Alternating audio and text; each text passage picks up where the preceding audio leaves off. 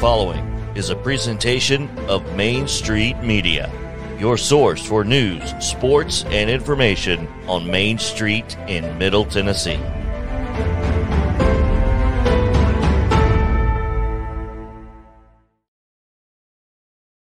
Sounds like 30 years of the best sports talk in Middle Tennessee, featuring Tennessee Radio Hall of Famer George Plaster, Tennessee Sports Hall of Fame coach Watson Brown, and Young Guns Billy Derrick and Michael Cindric. And now, here's your host, George Plaster.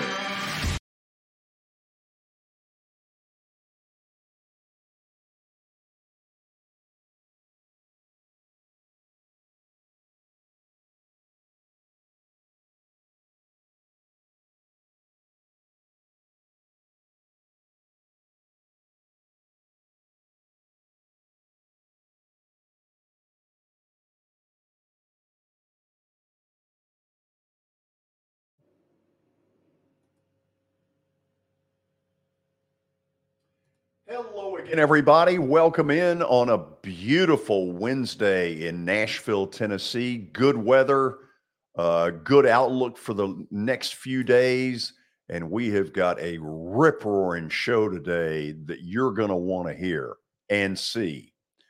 For Tennessee fans who cannot get enough of the win over Alabama, check us out today at 12 minutes after 5 o'clock.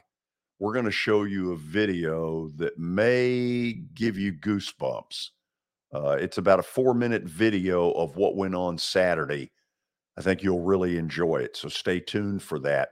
Let me say hello. Let's call roll, and let's start with Coach Watson Brown.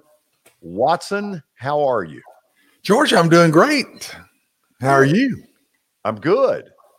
You look nice today. You're all Christmassy looking. And this is my Lamar Alexander shirt. Oh, okay. Remember when he ran for governor and he kept wearing this thing? Yep. Yeah. I do. I very much so remember that. Matter of fact, he was governor when I was at Vanderbilt as head coach. Yeah. He probably did better with this shirt than I'm doing. No, I think you're representing it well. I'll give you a little credit today. You look very nice. Little spice. Billy, do you like the shirt?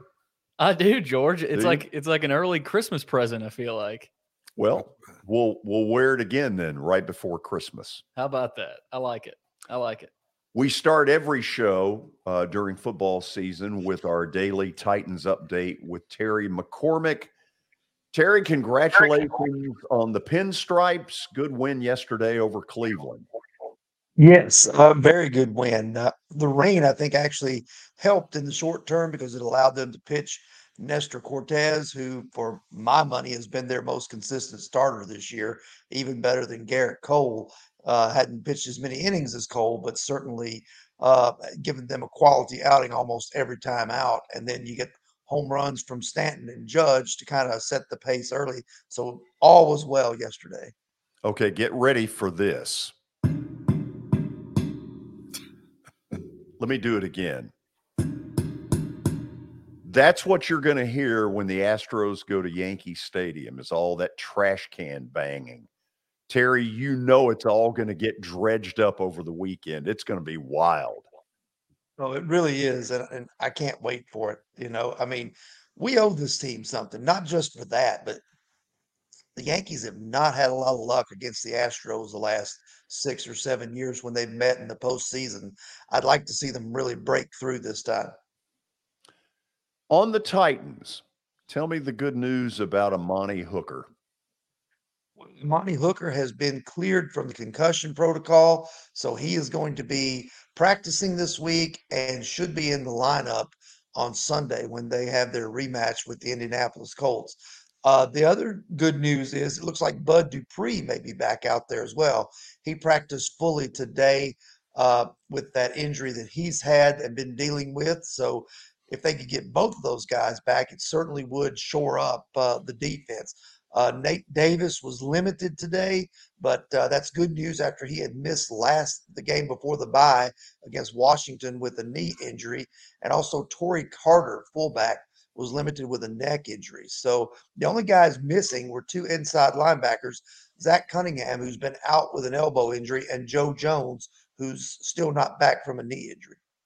Terry, there's no doubt they could use Cunningham back. What are you hearing long term on that? Well, they haven't put him on IR, so that's probably good news in the fact that maybe he'll be back, sometime within a 4-week frame. They've actually gotten pretty good mileage out of Dylan Cole, and I just posted a story on Titan Insider about him. Dylan Cole has been a guy that's bounced around a little bit. He's been on the practice squad when he first got here last year, coming in the middle of the season. And 3 weeks ago in the first game against the Colts, that was his first NFL start, and he's been in the league for 5 years. But he's done pretty well. Mike Vrabel had some good things to say about him, and he's kind of a feel-good story about how this team kind of is able to find those guys like that, and they work their way up through the ranks and find a role when their opportunity comes. Terry, Indy is clearly better. They've made some significant improvement recently, and I guess a lot of it starts in the protection of Matt Ryan, which absolutely had to happen.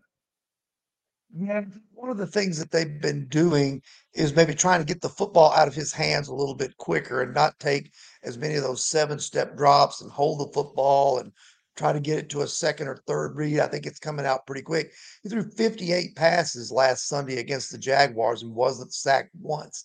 Plus, they've gone with a lot of no huddle, George, and that no huddle sometimes can not only wear a defensive line down because you can't get fresh players in, but also it can prevent you from being able to substitute. So if they've got a nickel package on the field on defense and you can, get into your running package, your base offense, you may have some advantage there or vice versa. So it's a way for the offense to really dictate to the defense what's going to happen and limit the defense's ability to adjust to that. So that'll be something the Titans will really have to watch this week. Terry, appreciate it as always. We'll talk again tomorrow, same time, same place. All right, sounds good, George. We start each show during football season with Terry's Daily Titans Update. Take it away. Yes, we do, George. That was the Daily Titans Update brought to you by the Justin Tucker team with Platinum Realty Partners. They are proven to be trusted with your most personal asset. They are Middle Tennessee's most trusted team in realty. Give them a call at 615-906-8458. But don't forget about Sumner Funeral and Cremation as well. They are sharing their family with yours in your time of need, now with 2 convenient locations in Gallatin and Hendersonville and online at sumnerfuneral.com. Okay, we begin today's update with a Major League Baseball scoreboard update here. Right now, the Phillies have jumped all over the Padres 2-0. Maybe not all over, but they do have an early lead, 2-0 over San Diego in the top of the second. And, George, we've also got game 1 of the ALCS tonight. It's the Yankees and the Astros, as you alluded to with Terry. So playoff baseball in full swing. Yeah, Juan Soto lost a ball in the sun a minute ago, which has helped the Phillies to this lead. The Phillies are the Braves of a year ago, a team that may be underachieved in the regular season, but has caught fire. They look pretty darn good. Yeah, I'm surprised. I didn't think. I still wonder about their deep pitching, their late bullpen pitching to me, and just is their pitching all around good enough? And they've got a couple, but are they deep enough to go into these long series? And we're going to find that out. But man, what a great start! And wasn't that a great pitching performance by both pitchers last night? And that ball hitting the upper deck, wow. Schwarber's ball. That thing's still George, I don't know if Reggie Jackson, we've seen some of Reggie's bombs. That one might be as far as I've ever seen one hit. I've never been in Petco Park in San Diego, but looking at it from TV, to get that thing into the upper deck is a monster. Yeah. That is an absolute monster shot. By the way, 2-0 is now 3-0 Phillies. They've just scored again. If you're watching our show live, Phillies are looking good. No doubt. I think it was 480 feet last night for that thing's Schwarber. bomb. In fact, I'm looking at a TV shot right now of where he hit it. That is a monster. It looked like it was headed out of the stadium. Oh, a monster bomb. George, so that's the update there. Of course, you got the Yankees Astros later tonight as well. Let's go to college football. Alabama is investigating a claim that wide receiver Jermaine Burton struck a female Tennessee fan after the upset loss. A video surfaced on social media that appeared him to be striking a female fan. As, of course, Tennessee fans are coming onto the field, Bama players are leaving the field. And Nick Saban said, "We are aware of the situation with Burton. We are currently working to gather more information." Watson, I would assume that the toughest part in that deal is having to go in and have a little chat with St. Nick. Yeah. And, George, it's dangerous. I love the stands emptying and the field covered, but man, that's what you worry open about. Up a lot of Yeah. things serious things might happen. And I hope they nip this one. If you've seen the tape, he did swing at the girl. It's kind of a sideways, but you can see it. And it's not in a big crowded area or anything. I'm sure she was saying things to him. And but that scares me to death. Yeah. I'm telling you, one of these days there will be something really serious come from one of these. And then they're going to put cops all around everywhere just where they can't get out there. It's one thing to say, don't go, and then fine them later. It's another to pure stop them. Yeah. And it would take a lot of security to stop them. Oh, my God. Yep. You think about what it would have taken Saturday to stop that group. Holy the SWAT team. Oh, my goodness. Yeah. Oh, man. Keep going, Billy. We keep rolling. John Calipari, Kentucky basketball coach, has said that the Kentucky-Indiana, quote-unquote, rivalry is going to renew starting in 2025. So I know there's a lot of fans on both sides that are happy to see that one coming back.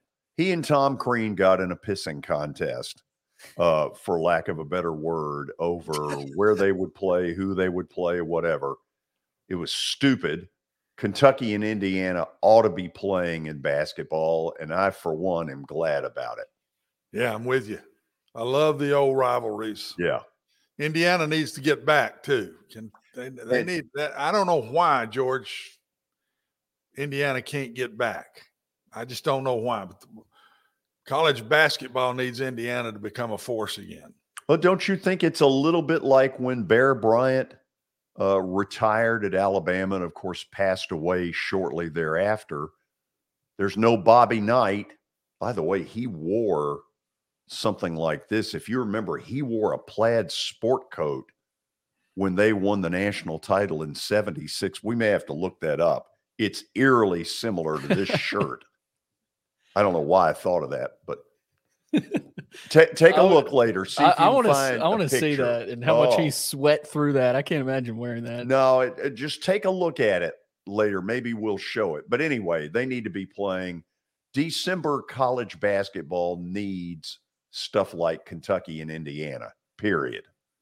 Yeah, so 2025, that's when they'll get going again. Mississippi State football player, sad news here. Sam Westmoreland has passed away. George, I didn't get the details there.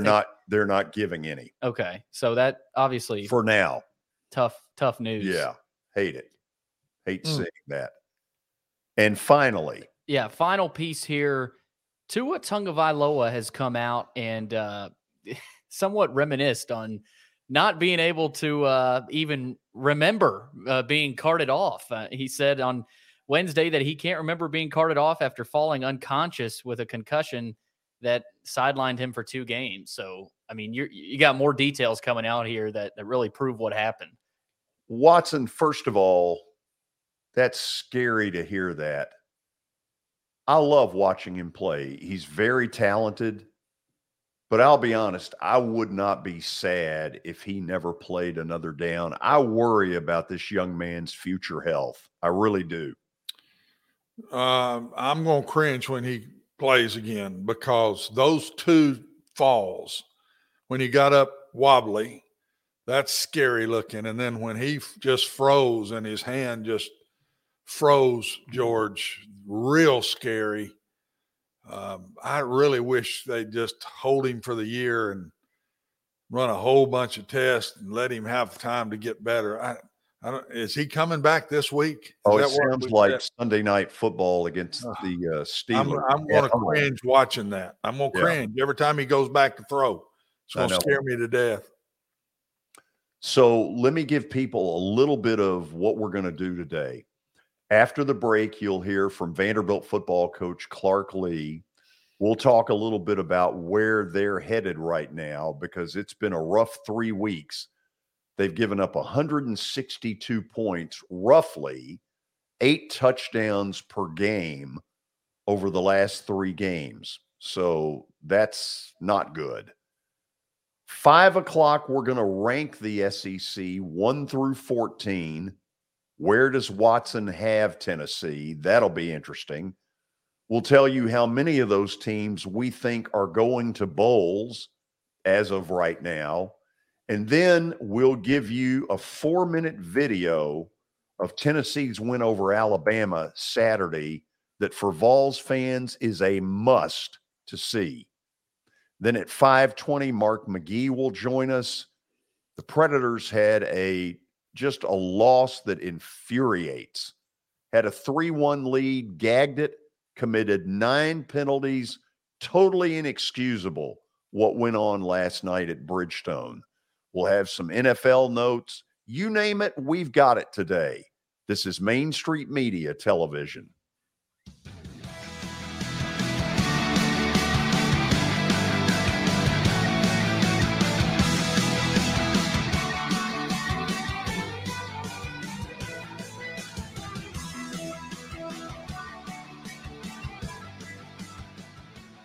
Buying or selling a home can be a very personal experience. Why not go with the team that receives nearly all of their business from referrals? Clearly a trusted name in real estate. The Justin Tucker team with Platinum Realty Partners has sold more than 500 homes in the last 7 years. Voted best in Sumner County multiple times. Proven to be trusted with your most personal assets. Call the Justin Tucker team with Platinum Realty Partners at 615-906-8458. The Justin Tucker team with Platinum Realty Partners, Middle Tennessee's most trusted team in realty. I highly recommend Sumner Funeral and Cremation because of their caring nature and attentiveness to detail. Pre-planning your funeral now will bring you peace of mind and less stress to your loved ones. When the chaos of losing you happens, your family can honor and celebrate your life, knowing things are happening just as you wanted them to. Pre-planning determines the details of your funeral, cemetery services, and can be less expensive. We are honored to serve you and are always here for you in your time of need. Sumner Funeral and Cremation. Traditional, affordable, dignified. SumnerFuneral.com. Jody Jones Dentistry can handle all your dental needs from the basics to cosmetic procedures. All of this in the nicest dental facility I have ever seen. Jody has done it right. They're located conveniently at 55 Music Square East, and for an appointment, it's simple. Dial 615-259-5100 and tell them Plaz sent you.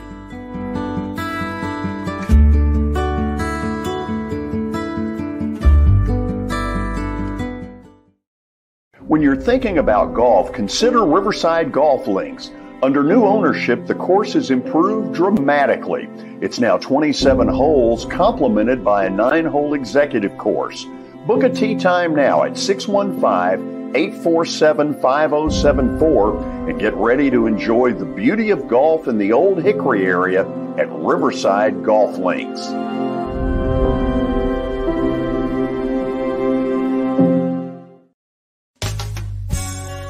I'm Bart Durham. I was sworn in as a lawyer in 1963, and I've been working as a lawyer since then. We're a firm that does exclusively personal injury, a lot of tractor-trailer crashes. Insurance companies will open up their checkbooks when you force them to. We have systems that work. We get the most money for our clients in the shortest amount of time. I'm Blair Durham. My dad and I want to help. Give us a call at 615-242-9000. This is Eric Berner with Rockcastle Wealth Advisors. I help people in the pursuit of making their money live as long as they do. People hire me because I use a customized, individualized, and personal approach for the person I'm working with. Everyone's situation is different. If you've lost a spouse or a parent and want to make sure your inheritance is utilized and does not just disappear, I can help with that. Call me at 615-235-1058 or email Eric at rockcastlewealth.com.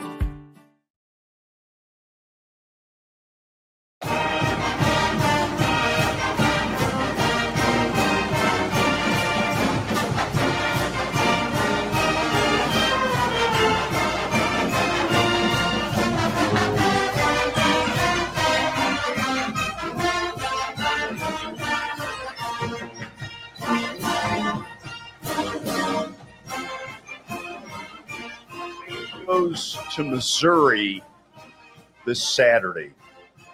I wouldn't call it anything like must win, because when you're in a rebuild the way they are, seldom do you get into must win. However, here is what has to happen.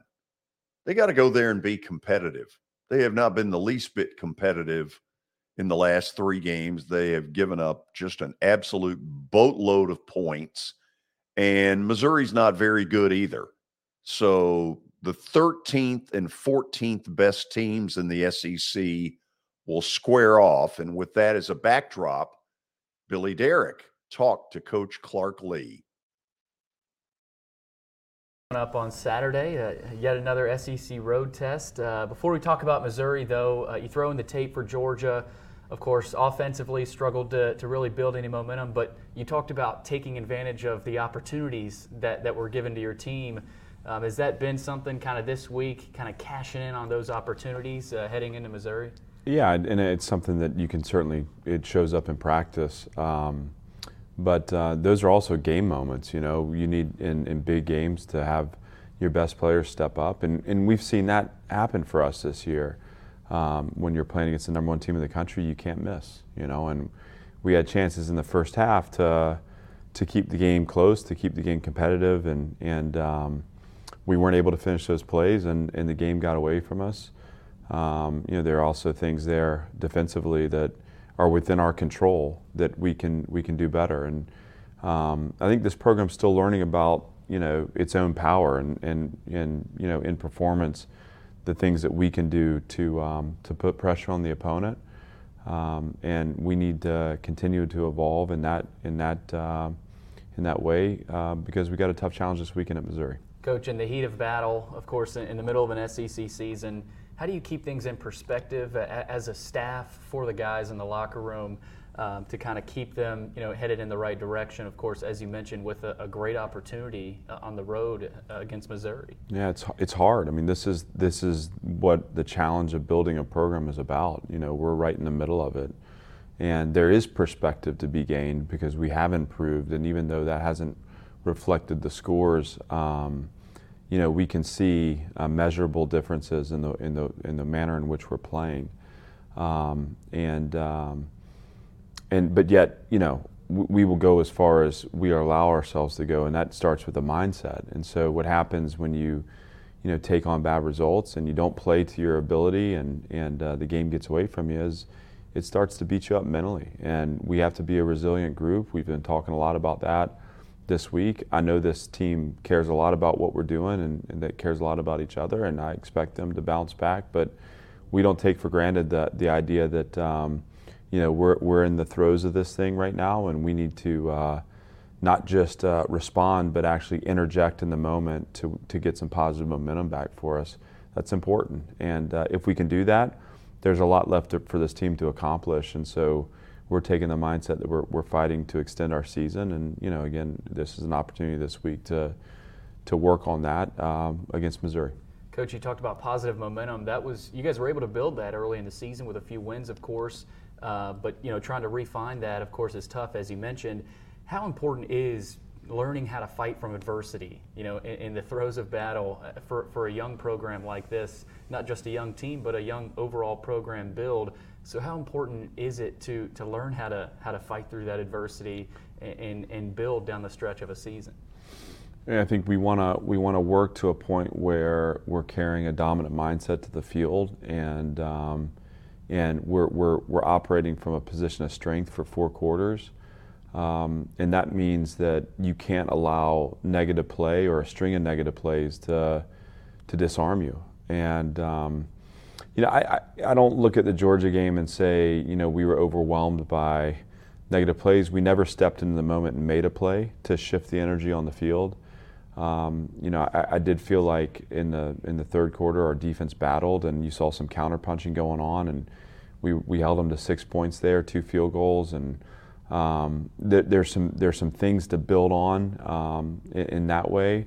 But we have to be a team that can dictate energy on the field. We have to be a team that knows its strength and steps into what makes it dangerous. And we didn't do that against Georgia. And when you don't do that against the best teams in the country, they're going to make you pay for it. And it doesn't, for us to play at a higher level as a team, for us to be able to extend drives on offense, you're going to limit some exposure.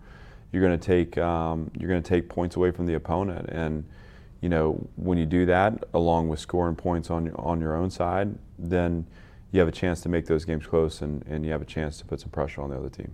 In our last few meetings, Coach, you've talked about we're learning what gaps we need to close with our program, offensively, defensively, with the staff in every aspect.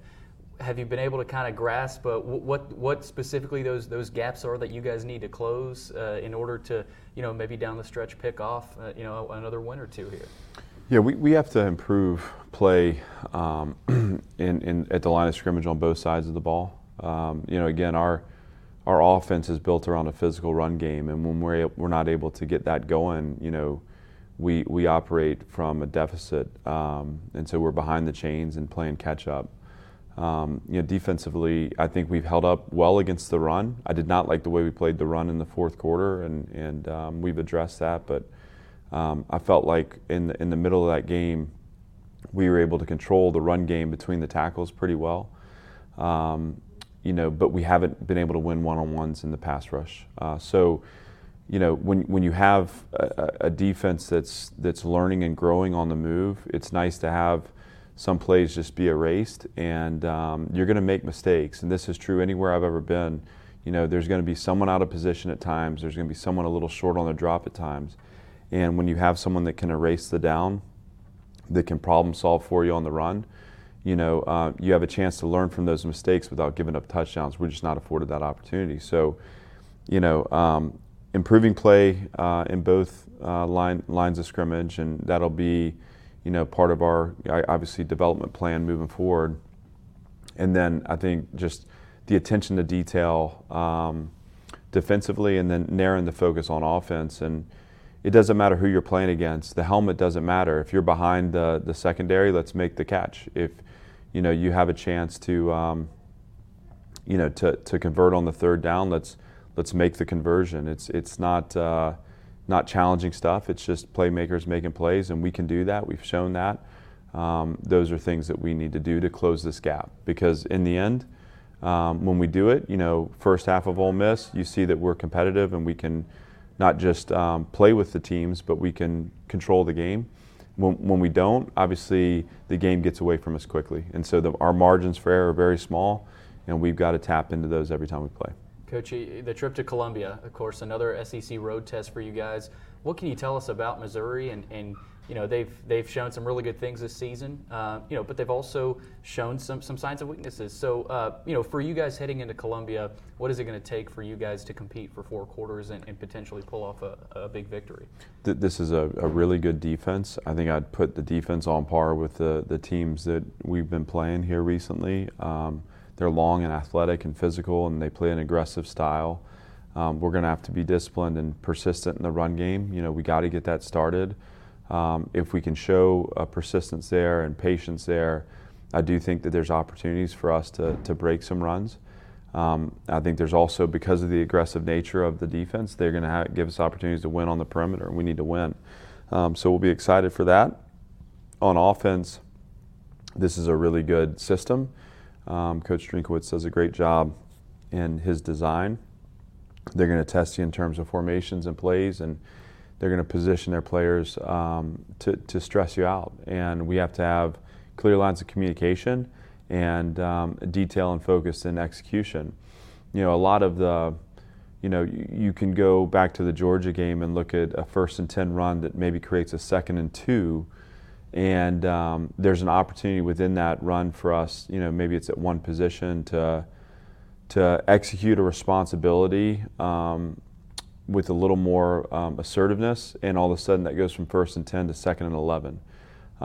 Hesitancy creates space creates yards, and 1st and 10 to 2nd and 2 versus 1st and 10 to 2nd and 10 or 2nd and 11 is the difference between participating in the game and carrying a dominant mindset in the game. And so our defense needs to capitalize on those opportunities by playing as 1 of 11 and being aggressive and getting to our technique faster than the opponent.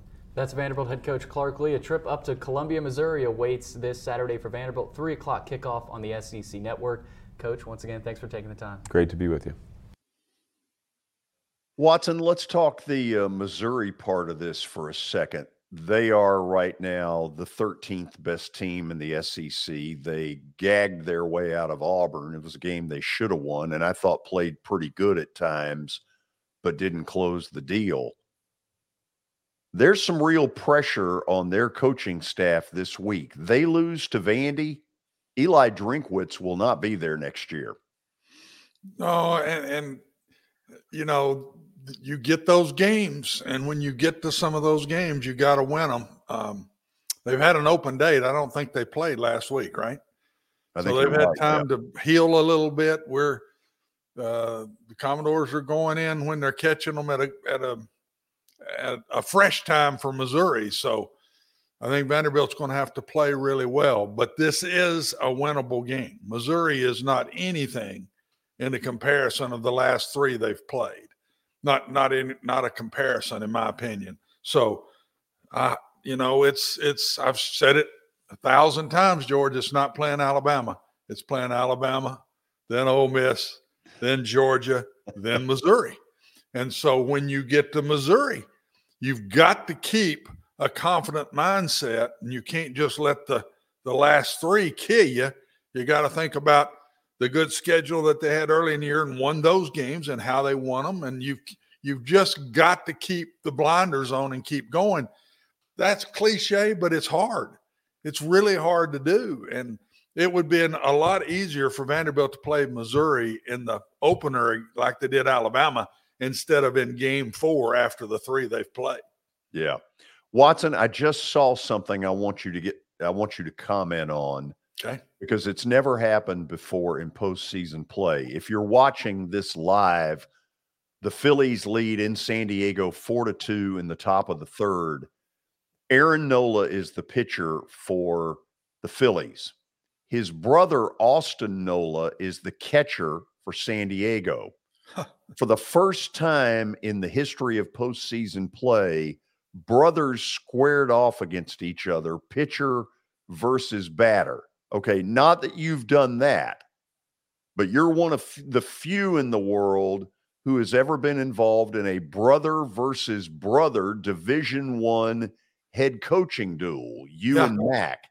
What do you think those two were feeling as Austin Nola got in the batter's box to face his brother? Extra anxiety before it happens. Once it's on, you don't even think about it.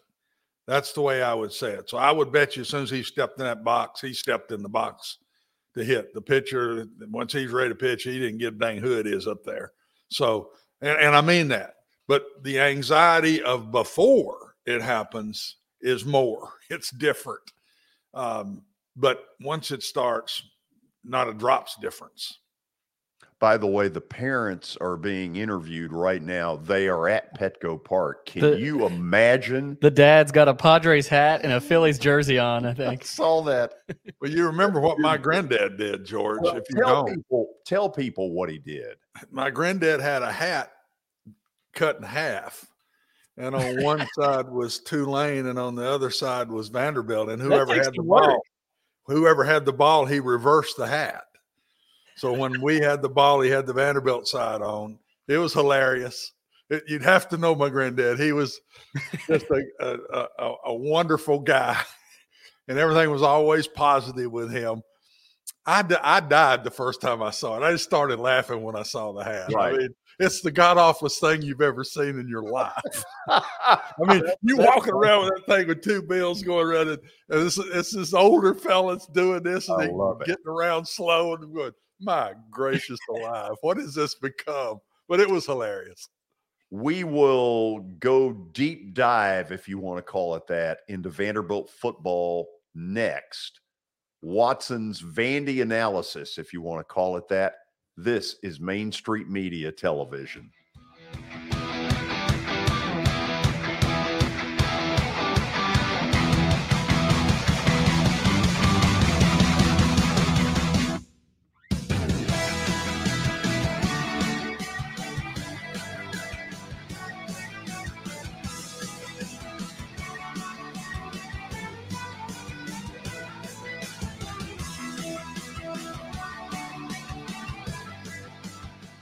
For Dustin Timmons and Joey Donnelly, they welcome every opportunity to serve and satisfy their clients. Whether you are looking to build your dream home or renovate your current home, their team will ensure that every client and remodel is unique, luxurious, completed on time, and within budget. Contact them today to set an appointment for a free consultation or to view some of their completed projects by logging on to DonnellyTimmons.com.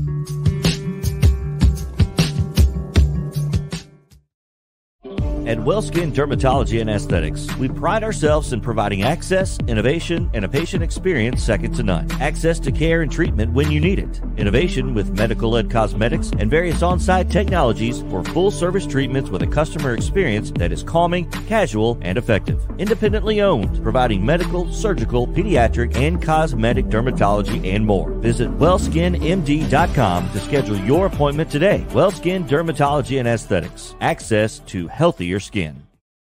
It's your last chance to get a spring tune-up for summer. Complete Service Heat and Air can clean your coils, check out your motor, and make sure you have cold air on that first hot day of summer. Complete Service Heat and Air is located in White Bluff, Tennessee. We do service and repair on heating and air the right way. 24/7 service. Call us at 615-797-3997. That's 615-797-3997. Serving Cheatham, Davidson, Dixon, Hickman, Humphreys, Montgomery, and Williamson counties. Have you heard about the high levels of radon in Middle Tennessee? Radon gas is the second leading cause of lung cancer, second only to smoking, and has no color, no taste, and no smell. The only way to know if you have radon is to test for it. Duret Radon Mitigation offers testing for small and large-scale residential and commercial properties, plus mitigation services. Visit DuretRadonMitigation.com to request testing or get a free estimate for mitigation. That's DuretRadonMitigation.com.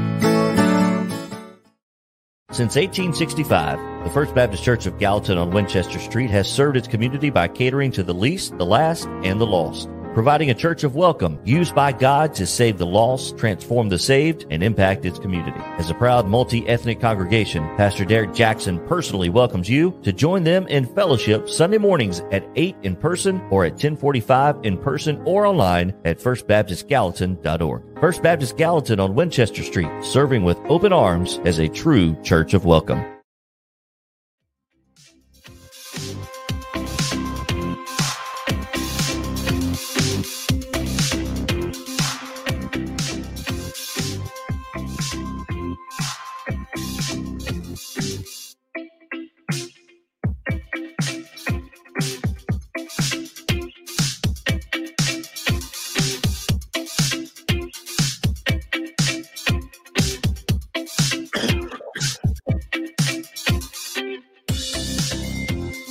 Okay, it does not take a rocket scientist to see that when a team gives up in football 162 points in 3 games, they've got deficiencies. They have physical, athletic deficiencies. Duh. Not exactly Captain Obvious there. But Watson, what concerned me Saturday, for the first time in a while, I thought they brought mental baggage to the table against Georgia. I thought they went in and basically said, let's get our butt kicking and get the hell out of here.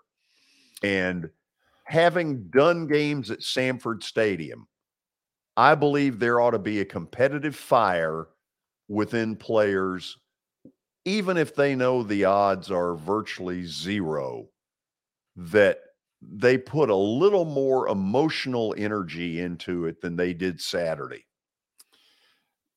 George, I can't disagree. What I think happens sometimes, they come out of the non-conference and feeling really good about themselves. They got to go to Tuscaloosa, and a lot of people have gone in there and struggled. No doubt about that. Oh, yeah. And then they come home and they have an open date and getting ready for Ole Miss. This is one I think within the coaches and the players, they thought they had a real shot at. And I think they shot a ton at Ole Miss. Mm-hmm. They gave them everything they had and successful early, and it looked good, excitement, building momentum, and then kaboom, got hit in the mouth in the second half and got blown out. And I think sometimes it's I go back again, Alabama, then Ole Miss, then Georgia, then Missouri, and it just goes right on down the list. And I just think they put so much into that you say it shouldn't happen. I say it shouldn't happen, but I think sometimes it does happen when you put so much and don't get the success from it, and then you don't hardly have the energy the next go around. If Vanderbilt does not play with great energy and great success, meaning they play well, they're going to get beat. They won't win an SEC game this year, George. So they've got to hit these games where it's great energy and play really well. Play really well, meaning coaches had a great game plan, players carried out the game plan.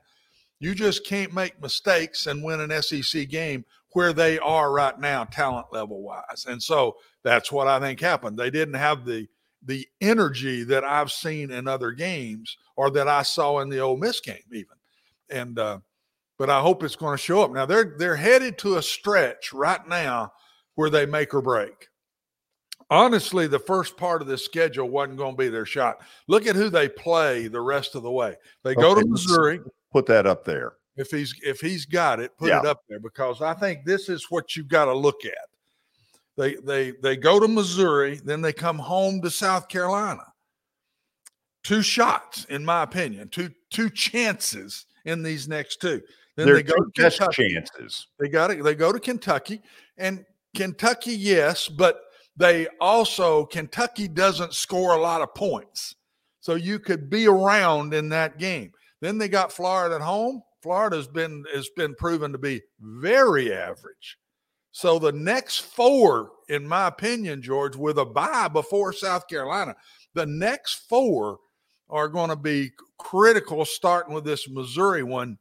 And if they're going to gain anything, I think they're going to have to get one of these next 2.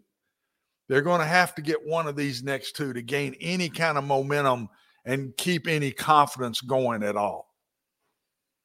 I tend to go at it just a tad bit differently. I think they've got a fan base right now that is just mentally whipped. It's hard to sit there from beginning to end and get, beat 55-3, 55-0. At some point, the fan base needs something to get excited over. And I'm with you. The next 2, give them a chance. There's no reason that they shouldn't move the ball consistently against these next 2 teams. And I think they need to knock something down that gives a fan base some hope. Well, and George, they're not very good yet physically on defense, to be very honest. Their chance is they've got to move the ball and score points. That's their chance to win an SEC game in these next 5. And they couldn't move it a lick at Alabama. Moved it well in the first half against Ole Miss, not much at all in the second half, and then didn't move it a lick at Georgia. The offense has got to show back up. They need some creativity in these next few weeks. Hopefully the coaches have had great game plans for Missouri, and then an open date before South Carolina. They ought to really have a good shot game plan-wise at South Carolina. And then I do think the Florida game at home will be a shot because history-wise, when I was there, all the way back when I was an assistant there, you play Florida at home. Vanderbilt, for some reason, plays Florida well at home. And maybe Florida doesn't get ready. I don't know. But history will show that in some ways. So I think their shots are coming. He's got to get their heads back up and really have them motivated for this game. Then he's got an open date to motivate for South Carolina. So they really need to show, in my personal opinion, these next 2 weeks, they need an all-out go after them game plan to try to win both of these, at least one of these games. And it'll really make it hard on them, George, if they don't play well in these two games for the last three. So these two games, to me, set up kind of the last three games.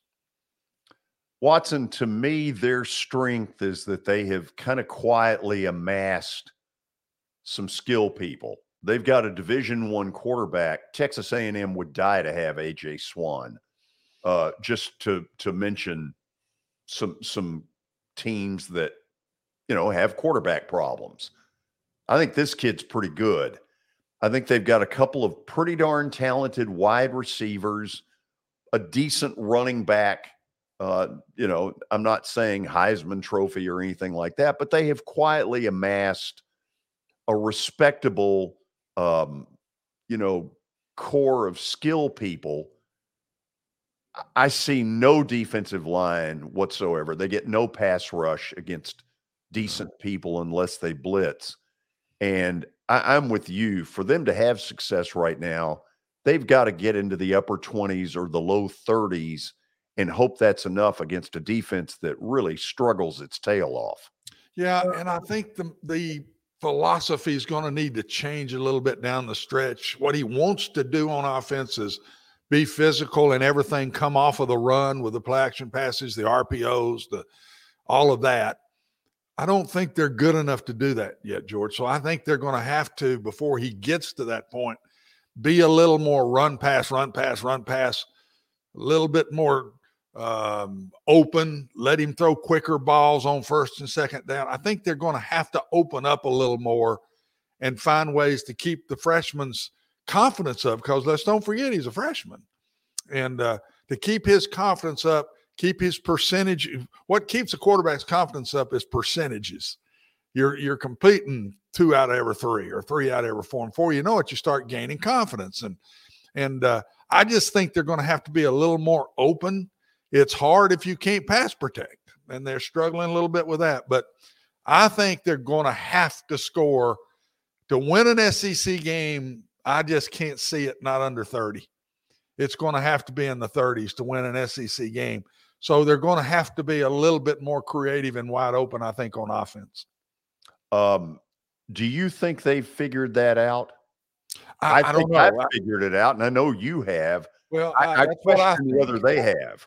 That's what I think. I know what he wants to get to. What he wants to get to, I agree with. He wants to be physical and then be able to run the ball, and then everything comes off that. I don't think he's good enough to completely do that yet. And so you don't have to completely change what you're doing. You just got to add a little bit more to what you're doing, as far as a few more passes, a few more creative type passes, some wide receiver screens, some ball control, crossing route, just stuff to mix in with your running game and your play action passes off your running game, George.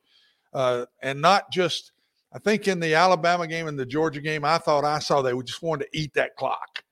They just eat that clock, make this a shorter game. I'm not sure they can win doing that. I think they're going to have to score some points. Maybe I'm wrong. I'm not seeing the game. I'm not seeing Missouri. I'm not seeing South Carolina as a coach breaking those teams down. But just looking at it on the outside, that's what I would think they're going to need to do a little more of. And I would just think Clark, being a defensive guy, he's sitting there. He's got to be saying, guys, we got to score more points. We're not going to hold these 5 left SEC teams down in the low numbers. We've got to score points here. I think it's important that they try to get an SEC win to show a level of progress that's really meaningful. The 3 wins right now, that's all fine and dandy. Hawaii's awful. Elon is what Elon is, and Northern Illinois is what they are. None of them are SEC caliber kind of stuff.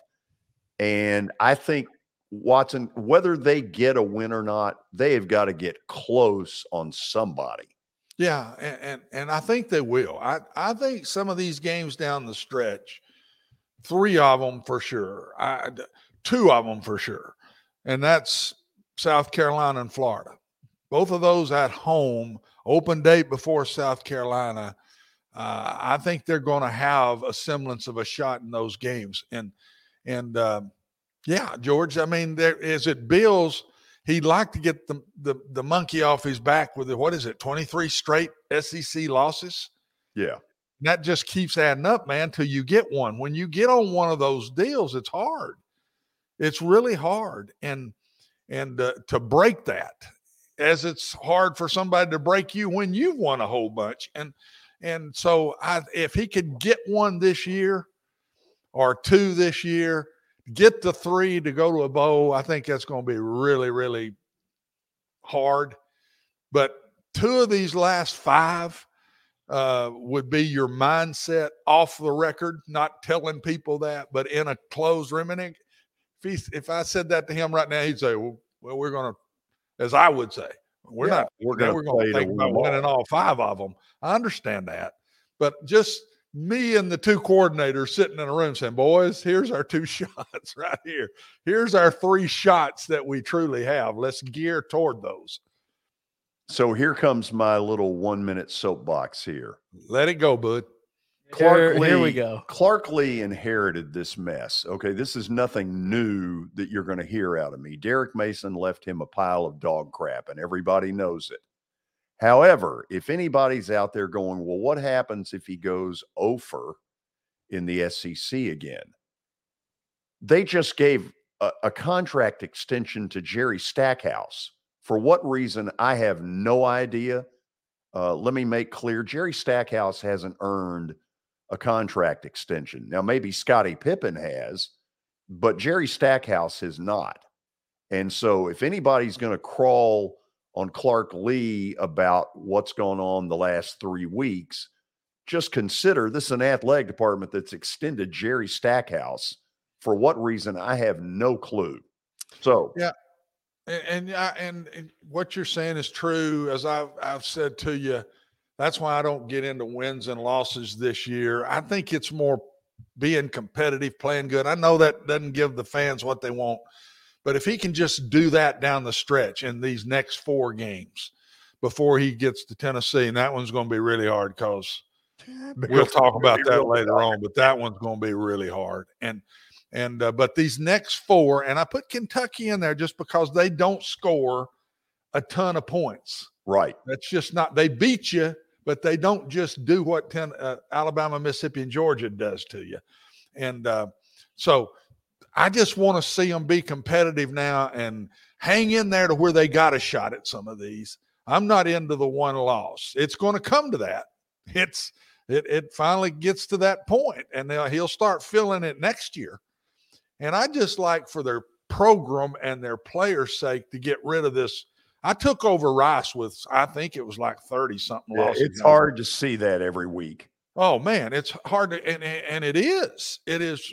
When we broke it, they took both goalposts down. I mean, it was like it was a Super Bowl, George. We beat TCU at home, and we broke that string, and it just wears on you, man, and I don't want to see it get up. If it's 23 now and he's got 5 left, that means it could get to 28 before at the end of this season if he don't get one here.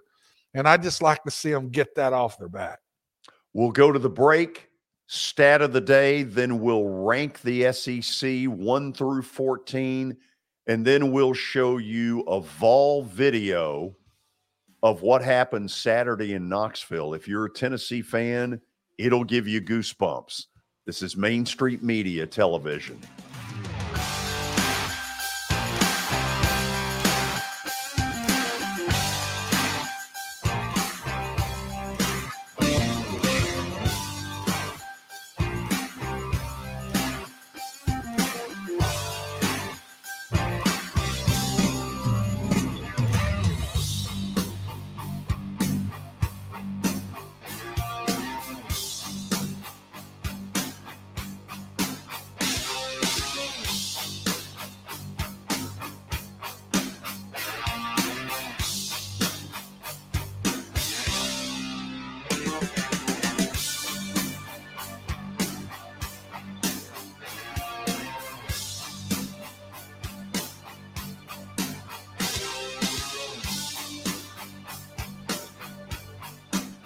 Serving Williamson and surrounding counties, Bone and Joint Institute of Tennessee offers comprehensive orthopedic care with 16 subspecialized physicians. Our practice provides high-tech care with a hometown touch. We offer physician clinics, physical and occupational therapy, advanced imaging, and surgical services, including interventional procedures. Call us at 615-791-2630. We're Bone and Joint Institute of Tennessee. High-tech care with a hometown touch.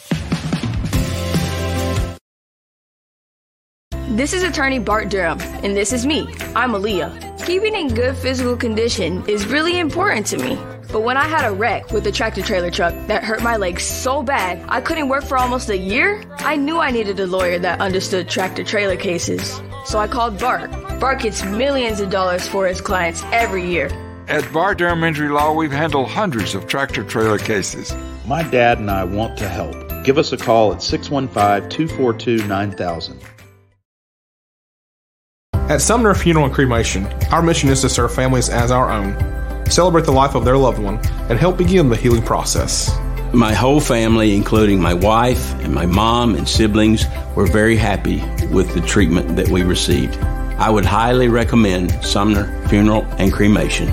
We offer funeral, burial, cremations, and pre-planning services. Sumner Funeral and Cremation. Traditional, affordable, dignified. SumnerFuneral.com.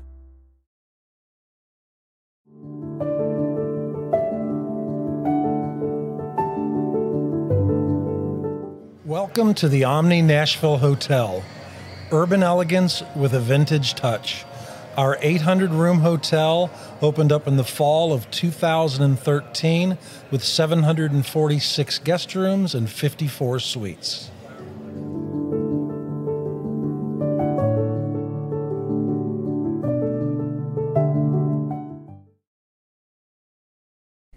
Hey everyone, I'm John English. This is Keith Wallace, and we would like to welcome you to John English Antique Sports and Cards in Shelbyville, Tennessee.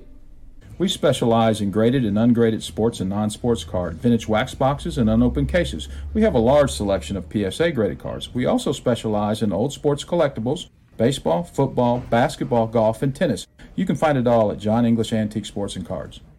We are happy to be associated with Nashville's greatest sports antique, George Plaster.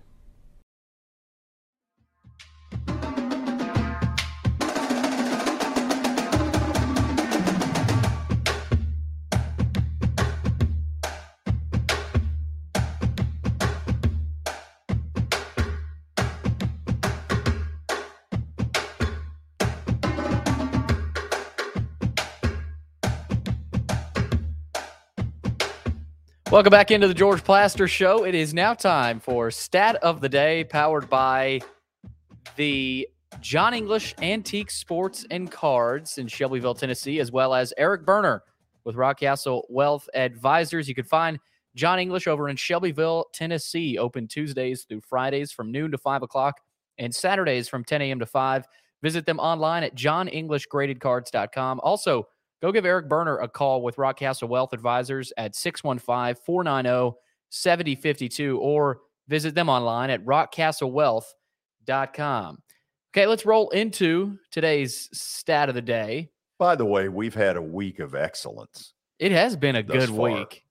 It's been a really good week. I pulled one out of my rear end Monday. You got most of them this week. What is this one? Here's an interesting one. Can you guess this quarterback based on his passer rating per quarter through this season? Per quarter? You guys are getting... Talk about pulling one out of you-know-what. Well, that's what Michael did here. Yeah, I mean, we need to maybe annex Arkansas into this, force them to answer this stuff. 97.8 in the first quarter, 114.8 in the second quarter, 100.6 in the third, and okay, so bad fourth quarter. Well, duh. Well, okay. I just realized that. Thank you, Captain Obvious. Okay, so this is a stupid question. Is this a college quarterback or a pro quarterback? It is an NFL quarterback. Do they have passer rating in college? Yes. They do. I don't think they use them, but yeah. Okay, so it's somebody who clearly has not done well in the fourth quarter. Boy, thanks for that tip. Watson, dang. I know. We've actually talked about this player, and we've mentioned the fact that he's been really bad in the fourth quarter of ball games. Okay, Watson, let's go with this right off the bat. Could it be Carson Wentz? Gosh, I don't think he's been that good in the other quarters. I mean, well, it's that's a pretty nice. good player in them early quarters, George. That's nice. Is it Stafford? Well, let's think of hold on a second. Now that's unfair. Well, we gotta get an answer here. It's 5:02. Well, you know what? You just let me handle that. Let's hear that stupid buzzer again. Oh, get you a buzzer, man. Yeah. Not the weak buzzer.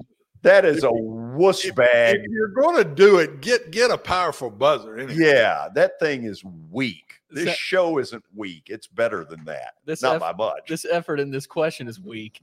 Yeah, well. It ain't Baker Mayfield. I don't think he would have played that good in the early quarters either. It's not Ryan Tannehill, I don't think, because he wouldn't have played that good in the third quarter. Could it be? I was going to say, could it be Matt Ryan? But it seems like, well, he played good last week in the fourth quarter, and played good against Denver in a horrendous game. You know what? Let's go with Carson Wentz and get rid of this question. Okay, so you're going to go with Carson Wentz? Yeah, why not? That is the wrong answer. It is Lamar Jackson. We've talked about him as a bad fourth quarter quarterback this year. Watson, did that one cross your mind at all? No, but if it had, I'd immediately said that's it, because he has played. They've lost 3 games, and basically he's the one that you saw the one the other night. I mean, yep, we should have got that if he'd have given us enough time and quit putting buzzards on us every time we mention a word.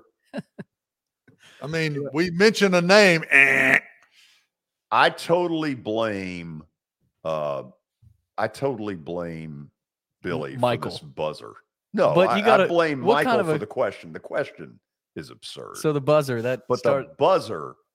I mean, this show has a standard to it. Ring that thing again. And you want to keep hearing it? Ring it again.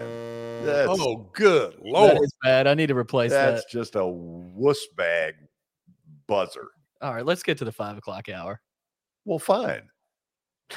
Go. It is time for the 5 o'clock hour here on the George Plaster Show, powered by Middle Tennessee Bone and Joint. They are the premier orthopedic service in Nashville. They combine state-of-the-art orthopedic service with a family atmosphere. Whether it's a sports injury, a sprained ankle, or a major joint replacement, MTBJ has the staff, training, and equipment needed to take care of any patient in any circumstance. Visit them on the web at mtbj.net for more information. Okay, I see Mark McGee already in with us. Bring him up for a second, and let me make sure of exactly what is what here. Gee, I thought we were going with you at 5:20, but if I just wanted to hear the show. Oh, okay. Then let's put him back on hold. You want to hear that buzzer again? I just want to see what was going on, see what y'all were talking about, learn something from you. So, good luck on that one. You got a buzzer you can send us? Yeah, I like the buzzer thing. That's pretty good. That's pretty neat. Now, I just thought I'd just watch some of the show. So I'm waiting for you at 5:20. I'm sitting here 5:20. It was nice waiting for you. So nice visiting. See you in a minute, Gee. Definitely. All right. Okay. Gee is going to learn about our rankings. Actually, they're Watson's rankings of the Southeastern Conference 1 through. Yeah, if you don't like it, I'll give you Watson's address and I'll give you his phone number here in a little while, and you can just call him. Lovely person. And tell him exactly what you think. So how do we put this on paper? Okay, George. So we're ready for the old power rankings? Yes. Here we go. Okay. Let's talk through them. Now, I don't think anybody's surprised that Georgia is number 1. Watson, your gap between Tennessee and Georgia is either how wide or how small? I think it's real small. I can't wait to watch that game in Athens because I think Tennessee's going to have a better shot than I'll bet you, George, the point spread will be what it was against Alabama. I'll bet it'll be around 7. 11.5. For Georgia? Yep. Really? Right now it is? That's what it is. How I was shocked when I saw that. Oh, it'll go down. That'll go down. But I think those two are close. And Alabama's right there with them because, that was a toss-up game Saturday. Yeah. So I'd put all three of those on an upper level to everybody else. I'm still not sold on Ole Miss yet. I don't think they've played anybody really, really good yet except Kentucky, and Kentucky kind of blew the game. I'm not sure Ole Miss throws it good enough, George, and I'm not sure Ole Miss is good enough on defense to be way up there with the other guys. The beauty is they're going to get the chance, the measure of LSU this weekend game. Not only that, but then Alabama. Yeah, they got Alabama at home and LSU on the road coming up here. So I was surprised LSU was better at Florida than I thought, and I guess I don't know the answer. Is that more Florida's bad play or LSU looking pretty good? I think a little of both. I think Florida's in trouble. I'm worried about those guys. I'm not sure there's a ton of victories left on their schedule. They're going to have to get going again. And don't forget Kentucky in front of LSU. That was a huge win, man, Saturday, beating Mississippi State. And when they were down, they had lost to South Carolina. They blew the game at Ole Miss. Quarterback didn't play. Lost to a team they should have beaten, South Carolina. Rock bottom. Everybody's getting on them after they've been patted on the back. And then, man, they came out and just bombed Mississippi State. So they moved back up in my eyes. Okay, in about 3 or 4 minutes, we're going to show the video of Tennessee's win over Alabama that is going to get some Big Orange fans goosebumps going. I don't blame you. You can't get enough of what happened Saturday. And so we're going to give you about 4 minutes that will really whet your appetite, about 4 minutes from now. Yeah. Okay, the back half. Why has Arkansas died on the vine? Well, they lost the one game when the quarterback didn't play, and he's the whole team. But they're not playing good enough defense, George. They're giving up way too many points. We saw a little crack in that Missouri State game way back 3-4 weeks ago, and they have struggled on defense ever since that point. And they're going to have to start playing better defense if they're going to beat anybody down the stretch. A&M is no question a quarterback away from getting into the top half where they think they belong. Watson, they don't scare anybody. They don't. And it's hard to scare people, George, when you don't have quarterback play. I thought Johnson was getting there to be their guy and to win them some games, and they lose him. I've got them up in the bowl piece, but they got to win 3 more games to go, and I think it's going to be nip and tuck if they can get 3 more. Tell me your concerns about Florida, which defensively sprung a huge leak against LSU. They're way too inconsistent on defense, George. Way too inconsistent. And they're up and down throwing the ball. That's their 2 big question marks.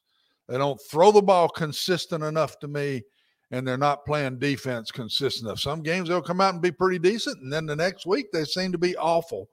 LSU scoring that many points on that defense should not happen. It should not happen with those athletes. So I don't know what went down, but Florida's another one. Any of these from A&M, I think Arkansas will win 2 more. I think from A&M, Florida, South Carolina are the last 3 that I think will get bowl eligible. And they're going to have to win SEC games to do it. I think one of them, it may be A&M, somebody has a non-conference game left in that pile, but most of these got conference games the rest of the way. So that means you got to win 2 conference games to get to 6, 3 for A&M. South Carolina, yes, they are 4-2. Are they impressing anybody? I don't think so. They're not me yet. Playing a little better on defense. I think their offense is very average, very average. And but they're going to get some shots to prove it. They got Tennessee coming to Columbia. We don't talk about that one yet either. In a few weeks, and they come to Vanderbilt in a couple of weeks.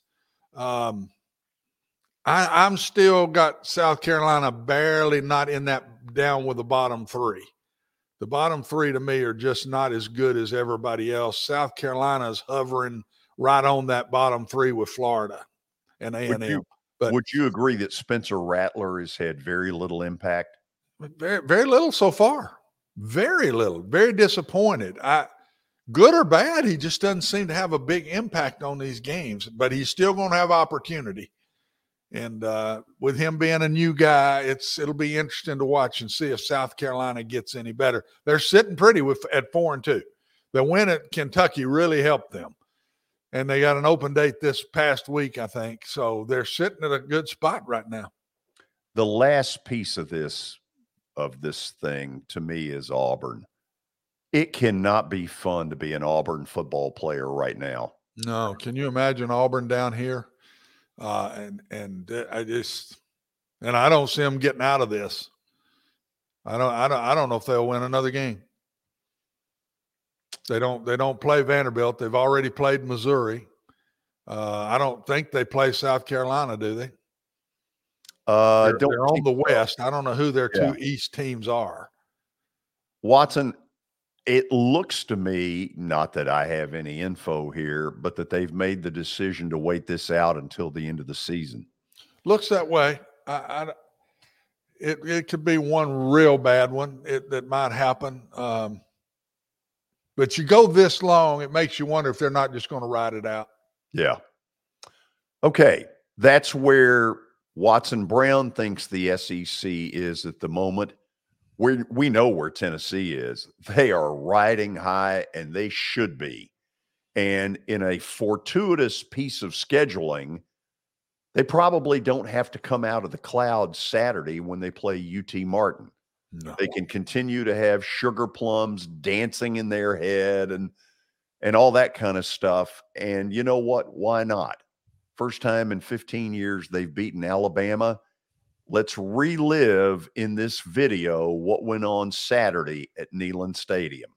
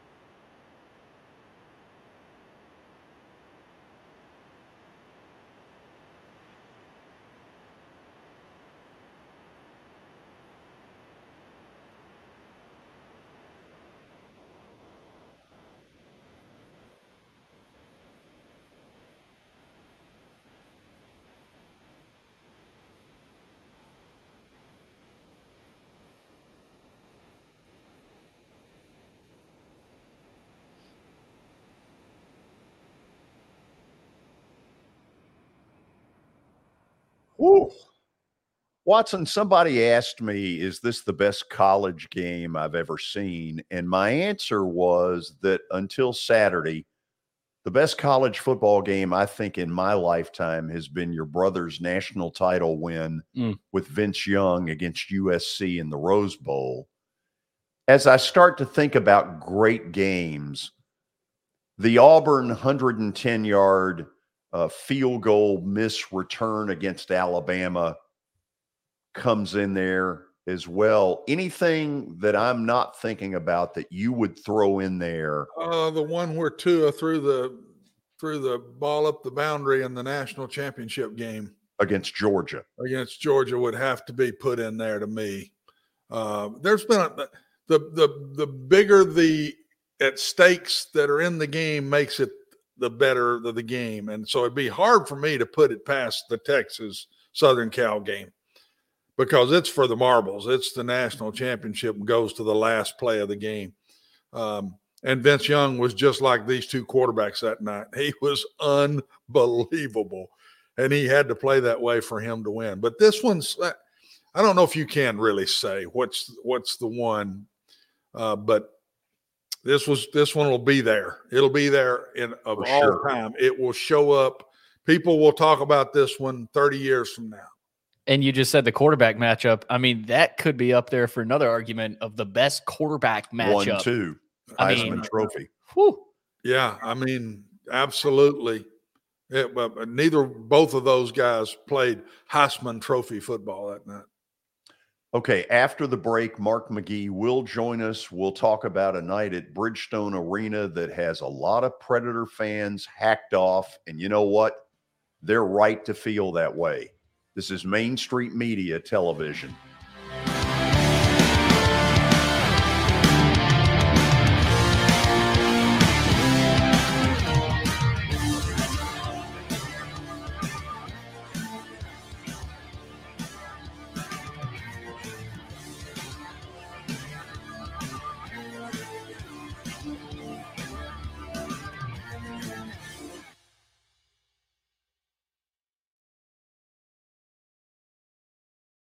Buying or selling a home can be a very personal experience. Why not go with the team that receives nearly all of their business from referrals? Clearly a trusted name in real estate. The Justin Tucker team with Platinum Realty Partners has sold more than 500 homes in the last 7 years. Voted best in Sumner County multiple times. Proven to be trusted with your most personal assets. Call the Justin Tucker team with Platinum Realty Partners at 615-906-8458. The Justin Tucker team with Platinum Realty Partners, Middle Tennessee's most trusted team in realty.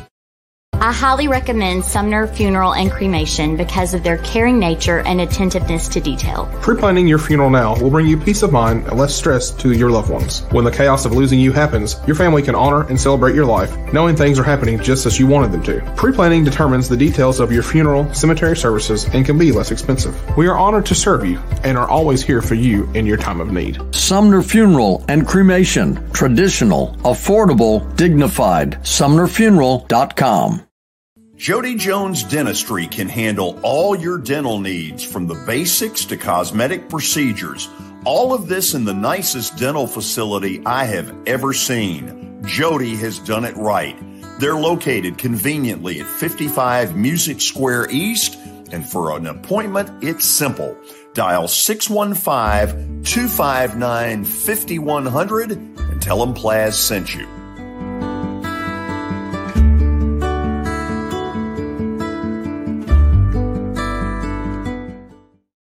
When you're thinking about golf, consider Riverside Golf Links. Under new ownership, the course has improved dramatically. It's now 27 holes, complemented by a 9-hole executive course. Book a tee time now at 615-847-5074 and get ready to enjoy the beauty of golf in the Old Hickory area at Riverside Golf Links.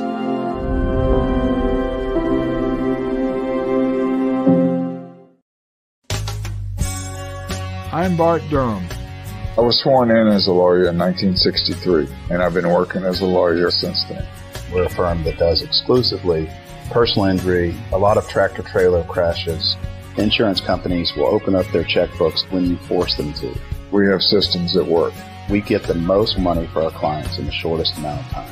I'm Blair Durham. My dad and I want to help. Give us a call at 615-242-9000. This is Eric Berner with Rock Castle Wealth Advisors. I help people in the pursuit of making their money live as long as they do. People hire me because I use a customized, individualized, and personal approach for the person I'm working with. Everyone's situation is different. If you've lost a spouse or a parent and want to make sure your inheritance is utilized and does not just disappear, I can help with that. Call me at 615-235-1058 or email Eric at rockcastlewealth.com.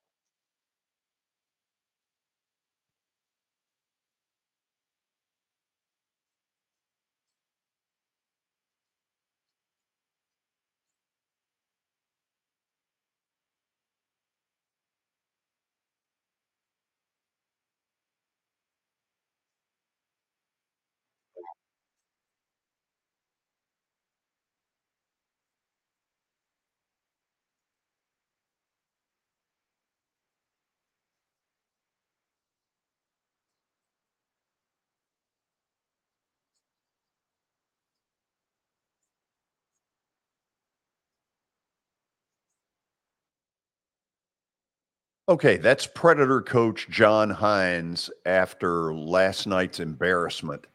And Mark McGee joins us to talk a little bit about it. Gee, this has been going on now back to last season, now to this season. Why are they paying no attention to him?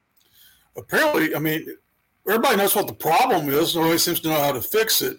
I mean, John Hines has a gritty, tough approach to playing hockey, and the team has responded to that pretty well. But the penalties are killing them. A fighting penalty here and there, or roughing penalty here or whatever, is okay. But when you just get the stupid penalties, especially this meet, I think they had like 6 in the offensive zone last night. Those are going to kill you. And it started back in San Jose. It started back in Prague. They didn't exactly. They were racking up some penalty minutes in those games against San Jose. So this was it got a little worse last night, but it's like I said, it's been a problem since last year. And they just can't seem to find a way to stop it. Okay, so that becomes a coaching issue where I don't know whether last night it finally hit John Hines that this is completely out of control. It should have hit him a long time ago. Why is he not forcing the issue to say, if you continue to play stupid hockey, I will take away your playing time? And that's the only bargaining chip you have. Barry Tricey's talked about that a lot. You want to get a player's attention, you see him on the bench. And I think that's what he's going to have to do from that standpoint with a couple of players. You got like Taryn Janot, he's going to rack up a lot of penalty minutes, but a lot of his is fighting penalty minutes, and every once in a while a fight's not too bad. But it's the other penalties that are causing them problems. It's not necessarily the penalty that they're being put on the penalty kill, because only hurt them one time last night, but a close game, one time was enough. But what happens is they have no consistency. Every time they get something going offensively, there's a penalty, and they have to go on the penalty kill. And it tears up their consistency completely. Mark, the fan in me has felt bad for Hines since he got here because he's been behind sort of the Predator fan 8 ball. They didn't like him particularly. He's not an outgoing, warm and fuzzy. But I got to admit, he's starting to lose me because this is the issue that as a head coach, he has to get under control. He had it a year ago, didn't solve it. It's gotten only worse. Last night was embarrassing. Yeah, I think, yeah. So have they tuned him out? You hope not, because you would think not, because this team, I guess what's really frustrating, this team came in with some promise. Were they going to win the Stanley Cup? Not necessarily, but a lot of people felt like they could at least go to a second round situation and move beyond what they've done in the past. But losing 3 games in a row is not the way to start to get your early season going right now. So I think that's a frustration level too. You got a team that offensively can score goals, but you got to have some consistency, and you can't get that with the penalties coming up. Okay, I'm going to ask one more here and then kind of turn it to Watson. So it's clear that Hines' emphasis on stopping this has not worked. And we've got way too much evidence that it hasn't worked, and it reached a new level of embarrassing last night. Does David Poyle basically have to step in and say to Hines, either you fix this or I will get rid of you? I think it could come to that, especially if this keeps on going like it is. But I'm like you, Hines has never really, I think he's a good coach in a lot of ways, but he's never really captured the fans, or I think he's captured the media a little bit, but not necessarily the fans as far as what he does. And maybe the players are having some problems with that as well, but I've not heard of them tuning him out yet or anything like that. But I think that, they've got to, I don't know how you can't practice this or whatever, but I think, you got to play smart. You got to play smart hockey. And being smart's a lot better sometimes than being talented. And they've got to be a smarter team when it comes to this. And they could not be sitting in the penalty box. I mean, this is a team that led the league in penalties last year. So Hines knew. I mean, like I said, this goes back to last year, and Hines knows how bad it was. And he didn't seem to do much in the offseason to address it. And I think that's a real issue. Mark, you're wiser about this stuff than I am. So they have 9 penalties last night. I'm not saying all 9 were justified, but I see plays where Matt Duchene just sticks a stick out trying to trip an opponent. And I'm like, that's just lazy. That's uncalled for. It's ridiculous. How many of the 9 were legit in your mind? Oh, I don't know. Maybe half. I have to think back. Maybe half. It was such a late night last night. I think probably maybe half of them were. But it's just you can't. The hooking penalties, things like that. Too many men on the ice. Those are things you've got to avoid. And I saw a lot of that last year, where they would try to trip somebody or hook somebody or whatever. Like I said, lazy play, and that's what cost you. Watson, do you know Mark McGee? Just a little bit. Just a little. We'll go back a little bit. I figured. Mark, I take this personal, because I think if there's one thing a head coach controls, it's the discipline of your team. That's put on the head coach. It's not on assistants, not on the players. It comes from the head coach, and then the players have to respond. And if they don't, you do something about it. And I don't understand this. Well, we're going to have more because we play physical. They're rules. You play physical within the rules. I don't understand that mindset. Yeah. And that's but you can legally knock a guy into a wall, but you can't trip him. Well, that's why push him in the back. You can't. Exactly. There's 2 types of discipline, Mark. There's mental discipline and physical discipline. If you don't have mental discipline, that physical discipline ain't going to mean nothing. And I don't think these kids have mental discipline. I've been watching it for a year and a half, and I don't get it. This is on the head coach. Yeah. I think I'm not saying that he ought to be gone or anything. I'm not. But he needs to clean it up. It's on him, period. It's not on anybody else. Don't blame the players, and don't defend it by saying, well, we're going to have more now because we're a physical team. I don't give a dang how you go about physicality. You have to play physically between the roos. I probably can – some of the worst times of my coaching time was when a player would come in, I'd be getting on him about this kind of thing, and he'd say, Coach, I was just being physical. Bull. That's a bunch of crap. I mean, you have to play within the rules of the game or you can't play. True. It's starting to get me because I hit on this with you all last year. Yes, you did. I think every single game I'd come to you or every single week and I'd hit on it in some way. And it's getting old to me. I don't think they're good enough. I don't think they're near good enough. Watching them play Dallas, I don't think they're good enough to play like this. They have to play good hockey to win games. They're not good enough to how many minutes was it last night, guys? 9 penalties? Is that 18 minutes? 18 minutes, yes. Mm-hmm. 18 minutes out of a game, you can't play offense? 18 minutes out of a game, you can't play offense. Come on now. Give me a break. Yeah. I mean, you break down 20 minutes of periods, that's almost a full period. Full period. To offense. So, yeah, I think it's a mental thing more than anything else. I think they just got to, like I said, play smarter hockey than what they're playing. This could be a good team. They've pulled out some nice pieces in the offseason, and this team can be better. Are they going to be a Stanley Cup finalist? No, I don't think so. But they can go farther in the playoffs than they've gone in the past, and should be able to excite people. And when you give a 2-goal lead, and like 7 minutes left in the third period of a home game, that's not the way to get the fans excited or to get things going. Well, it's to me, I compare it, Mark, to when they put in targeting rules. When you put the targeting rules in, we coaches from the head coach down better teach it the right way or you're going to be in deep trouble. And you better make them very aware that this won't fly.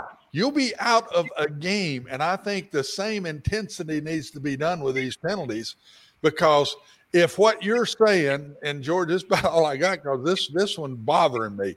If what you're saying, Mark, if you don't think this team's good enough to win the Stanley Cup, you think they're good, but they're not good enough, then you better play really good to win a Stanley Cup.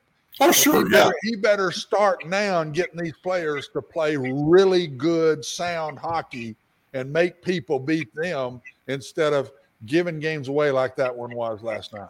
Oh, definitely so, especially as a Western Conference team, too. I mean, teams have won 3 in a row. Predators now lost 3 in a row. It's not the trajectory you want for your team from that standpoint. Now, I think this team's a lot better. Now, could they challenge? I don't think so, but maybe they could. I mean, it's a tough division they're in, but I think they can go farther than the first round this time around if everything falls into place and there are injuries. Now, Saros saved them in the overtime. Oh, God. No kidding. I mean, there would never been a shootout had it not been for Saros in the overtime. I mean, he played – he won the overtime. Well, it's not been – he's fine. That ain't the problem. Yeah, no, they just can't get a flow going. They can't get a consistency going from that standpoint. And like I said, I think it's just they've got to get smarter. And I don't think you practice this, and maybe you can practice a little bit, but I mean, how do you practice not getting a penalty? I mean, you got so because you're not about tripping your teammates or slashing your teammates in practice, probably, from that standpoint. So how do you practice that? I think you may do it, but I always thought when you get to this point, you got to have officials in practice. You got to have officials out there in practice when you're doing your pass rush drills or when you're doing your pass skill drills. And it's a little bit like I sit and watched Alabama, Mark, Saturday. They couldn't keep their hands off Tennessee's receivers. Exactly. And the penalty discipline. That's not anything but pure discipline. Run with the guy. Keep your hands off of the guy. Exactly. And so I don't know. Believe me, I've had my problems with this before too, with discipline. And but this is on – to me, my point, George, is this is on the head coach. Oh, yeah, definitely. This is truly on the head coach. You can't blame anybody else for this but the head coach. And maybe the officiating is a good idea. The officiating thing is a good idea. I think maybe they should have those in practice. Have officials saying, okay, this is what you got to watch out for. This is what you're doing. This is why you're in trouble. I think that sounds like a great idea. Guy, let me ask you this one last thing. Obviously, for me, this was a tipping point. I walked out of last night saying, I'm not sure how supportive I am of John Hine. I'm tired of watching this crap. I'm tired of, I don't give a damn about him telling the media we played dumb. Go into your team and force the issue. Exactly. So I guess my point was last night the tipping point where David Poyle walks in and says, I've had enough of this. Either you fix it and fix it quick, or I'm getting you the hell out of here. Yeah. Well, I missed David last night. I always like to see David's expression. Where I sit, I can see him coming out of his box, and I usually can kind of see what kind of expression he's got about a game, even win or loss. So I can kind of tell what he's thinking about it a little bit. But he obviously is. I think he has a patient. He's a patient man, but I think he knows that things have got to be changed here, and I don't think he's going to change coaches. But I think he's going to. He had probably a heart-to-heart talk with John Hines last night or today about what has to be changed. Mark, thank you as always for the visit on short notice. Appreciate no problem. By the way, I'm running for governor. If you're wondering, I was worried about that. I like that. Bobby Knott Jr. Lamar Alexander on this, huh? Gee, it's Bobby Knott Jr. He's I'm wearing my sweater. Bobby Knott, so he's yeah. Hey, Billy, you got to take a look and see if we can find that Bobby Knight jacket. I'll see what I can do. Gee, thank you as always. You're welcome. See you, boy. As we go to the break, I see Brian Stewart sitting in the on-deck circle. Wow, he's replaced the Braves hat. Who's back there? Titans. Okay. Oh, Brian, we can't hear you. You might have yourself muted. Oh, there we go. All right. Sorry about that. Yes, it's the Titans hat, George. Unfortunately, the Braves are on the shelf till next year. So it is what it is. Brian, remember this. Here's my little pep talk to you. Mm-hmm. This has only just begun. This nucleus is going to win another world title at some point. Remember Absolutely. That. I will go with you and say book it, because it is going to happen. They have a tremendous core of young players, and they're going to be fantastic here in the next few years. So yeah, I see. This scenario is what I was hoping would happen back in the early 90s, where they won the one championship and just go on a run and get a dynasty going, and it just never came to be. But I see it. I see that it could happen more likely with this team. So for the Braves hat, it's not goodbye. It's just a see you later. That's right. Yeah, I mean, we got to support our Titans. I mean, George, I haven't talked to you since this past weekend or since Friday. It's been a bad weekend for me for sports, man. I went to the Hendersonville game, and Hendersonville just got the brakes beat off them. What was that team? But that was the least of your problems. Yeah, I mean, Baylor beat them down. It beat Hendersonville down. The Braves lost. And then my beloved Tide goes up there to Tennessee, and Tennessee just puts a whomping on them. And they won that game straight up. I mean, there were some calls that were definitely questionable, but when you allow a receiver to have 5 touchdowns and over 200 receiving yards, I mean, that's just all there is to it. So the Titans were off last weekend, so I am definitely ready for a reset and get some better games on this weekend. Is there a real estate reset?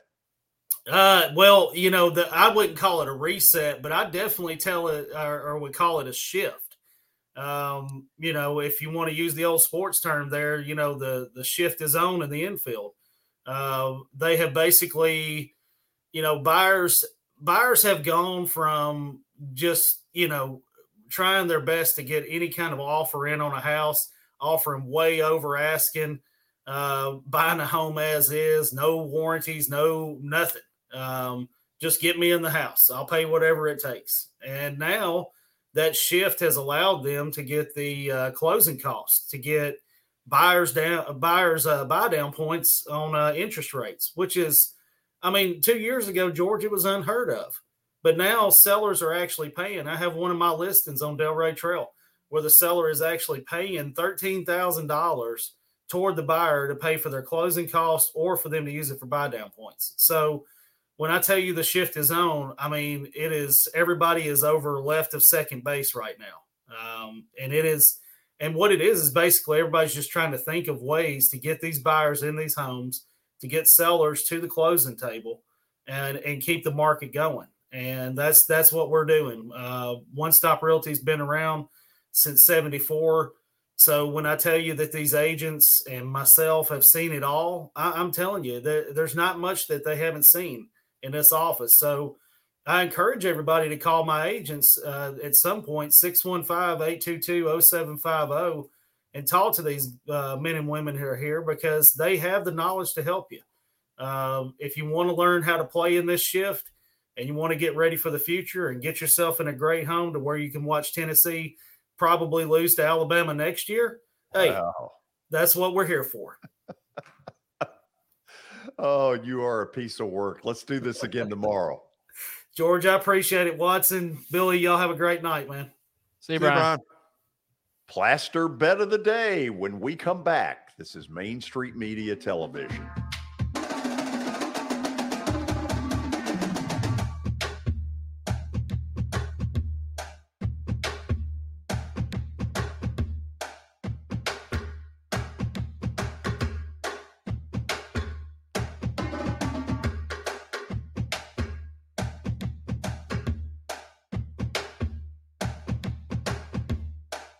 Serving Williamson and surrounding counties, Bone and Joint Institute of Tennessee offers comprehensive orthopedic care with 16 subspecialized physicians. Our practice provides high-tech care with a hometown touch. We offer physician clinics, physical and occupational therapy, advanced imaging, and surgical services, including interventional procedures. Call us at 615-791-2630. We're Bone and Joint Institute of Tennessee. High-tech care with a hometown touch. This is attorney Bart Durham, and this is me. I'm Aaliyah. Keeping in good physical condition is really important to me. But when I had a wreck with a tractor trailer truck that hurt my legs so bad I couldn't work for almost a year, I knew I needed a lawyer that understood tractor trailer cases. So I called Bart. Bart gets millions of dollars for his clients every year. At Bart Durham Injury Law, we've handled hundreds of tractor trailer cases. My dad and I want to help. Give us a call at 615-242-9000. The high school football season is here, and nobody handles Friday nights better than Main Street Media. Here's Zach Womble with details. That's the name of the game here at Main Street Media and Main Street Preps. Is, you know, we've been doing this for a long time now, and I think you hit on it. We've got an army of reporters across all of Middle Tennessee. I think there's about 130 schools in the Middle Tennessee area, and we try to cover all of them. We cover about 11, 12 counties at this point. And those Friday night shows, it's, you know, we're gonna show that off. We're gonna showcase the talent that we have on the field with reporters across several mid-state games on the weekly basis. So, you know, whether you're in Williamson County, whether you're in Giles County or Murray County or Montgomery or Robertson or anywhere in between, we're gonna have you covered from 6 to 11. Friday Night Live is presented by the Tennessee Highway Safety Office, where fans don't let fans drive drunk.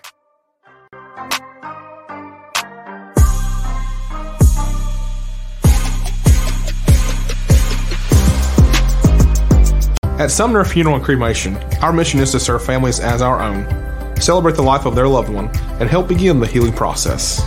My whole family, including my wife and my mom and siblings, were very happy with the treatment that we received.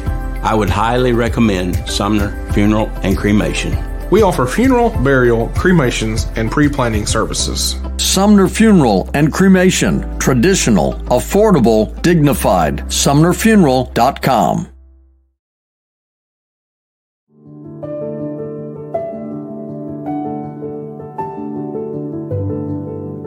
Welcome to the Omni Nashville Hotel. Urban elegance with a vintage touch. Our 800-room hotel opened up in the fall of 2013 with 746 guest rooms and 54 suites.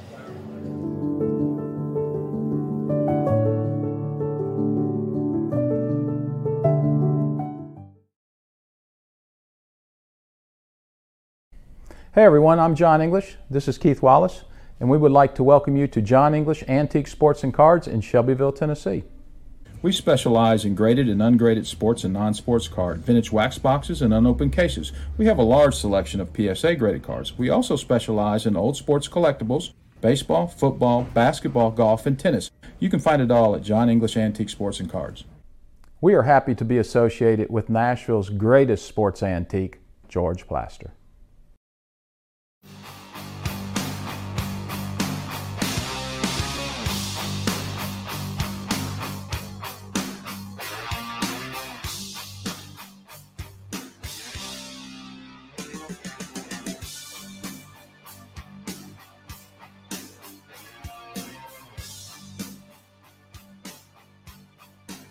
Welcome back into the George Plaster Show. It is now time for Plaster's Bet of the Day, powered by Bart Durham Injury Law. Since 1975, Bart Durham Injury Law has aggressively protected the rights of a broad range of victims of car accidents and personal injury in both Tennessee and Kentucky. If you too have seen your life interrupted by an injury on a highway, in a hospital, or at your workplace, let their attorneys do the work fighting for the full financial compensation that you need. Learn more about Bart Durham Injury Law by logging on to bartdurham.com. Okay, George, let's take a look at some of your results from last night as we go to your record now, 50-56. You won the Phillies bet last night. That was a big win. Big time win. Slight underdog, two great pitchers, Zach Wheeler, Yu Darvish, and 4 hits combined in the game. Wow. That was ugly. We'll talk in a minute. This afternoon, totally different story. Who you going with tonight? Well, Verlander straight up is about a 2-1 favorite, which is too much. So I'm going to go and take the Astros minus 1.5 at home, where they actually get odds. They become minus 1.5, an underdog, so to speak, against the Yankees. Justin Verlander has not pitched as well in the last few weeks. I really think he'll be lights out tonight, and I don't think Jameson Taillon will be. Taillon's pitched a lot. Former Pittsburgh Pirate that they got about a little more than a year ago. I don't think Taillon is anywhere near Verlander's level. I may be proven wrong. He may stuff it down my throat, but I'm going Justin Verlander minus the 1.5. By the way, Phillies, if you're watching this live, the Phillies were up 4-0 about an hour ago. San Diego has scored 7 unanswered. They lead 7-4. They have knocked out Aaron Nola, who hung one curveball too many. The Padres have ripped him around, and that place is going nuts. I've never seen Petco Park like it looked on television. It's a good scene. Yeah, it's also good weather. Beautiful weather. Watson, what do you think tonight? It's at Houston, right? Yeah. Yeah, I'd take the Stros, yes. Doesn't it scare you how much you agree with me? Yeah, it ought to scare you. Because I'm the dead last guy most of the time, so it ought to scare you more than scare me. Speaking of which, Watson, tomorrow, underdog picks. Underdog picks, yeah. And finally, one of us has gotten the monkey off the back. Got off the snide. Thank God. Gonna have a big celebration tomorrow. I don't know about that, but I'm happy that the shutout is over. Watson, see you tomorrow. You behave. I will. See you guys tomorrow. Billy, you try to behave as well. I'll do my best. Thanks for watching. This is Main Street Media Television.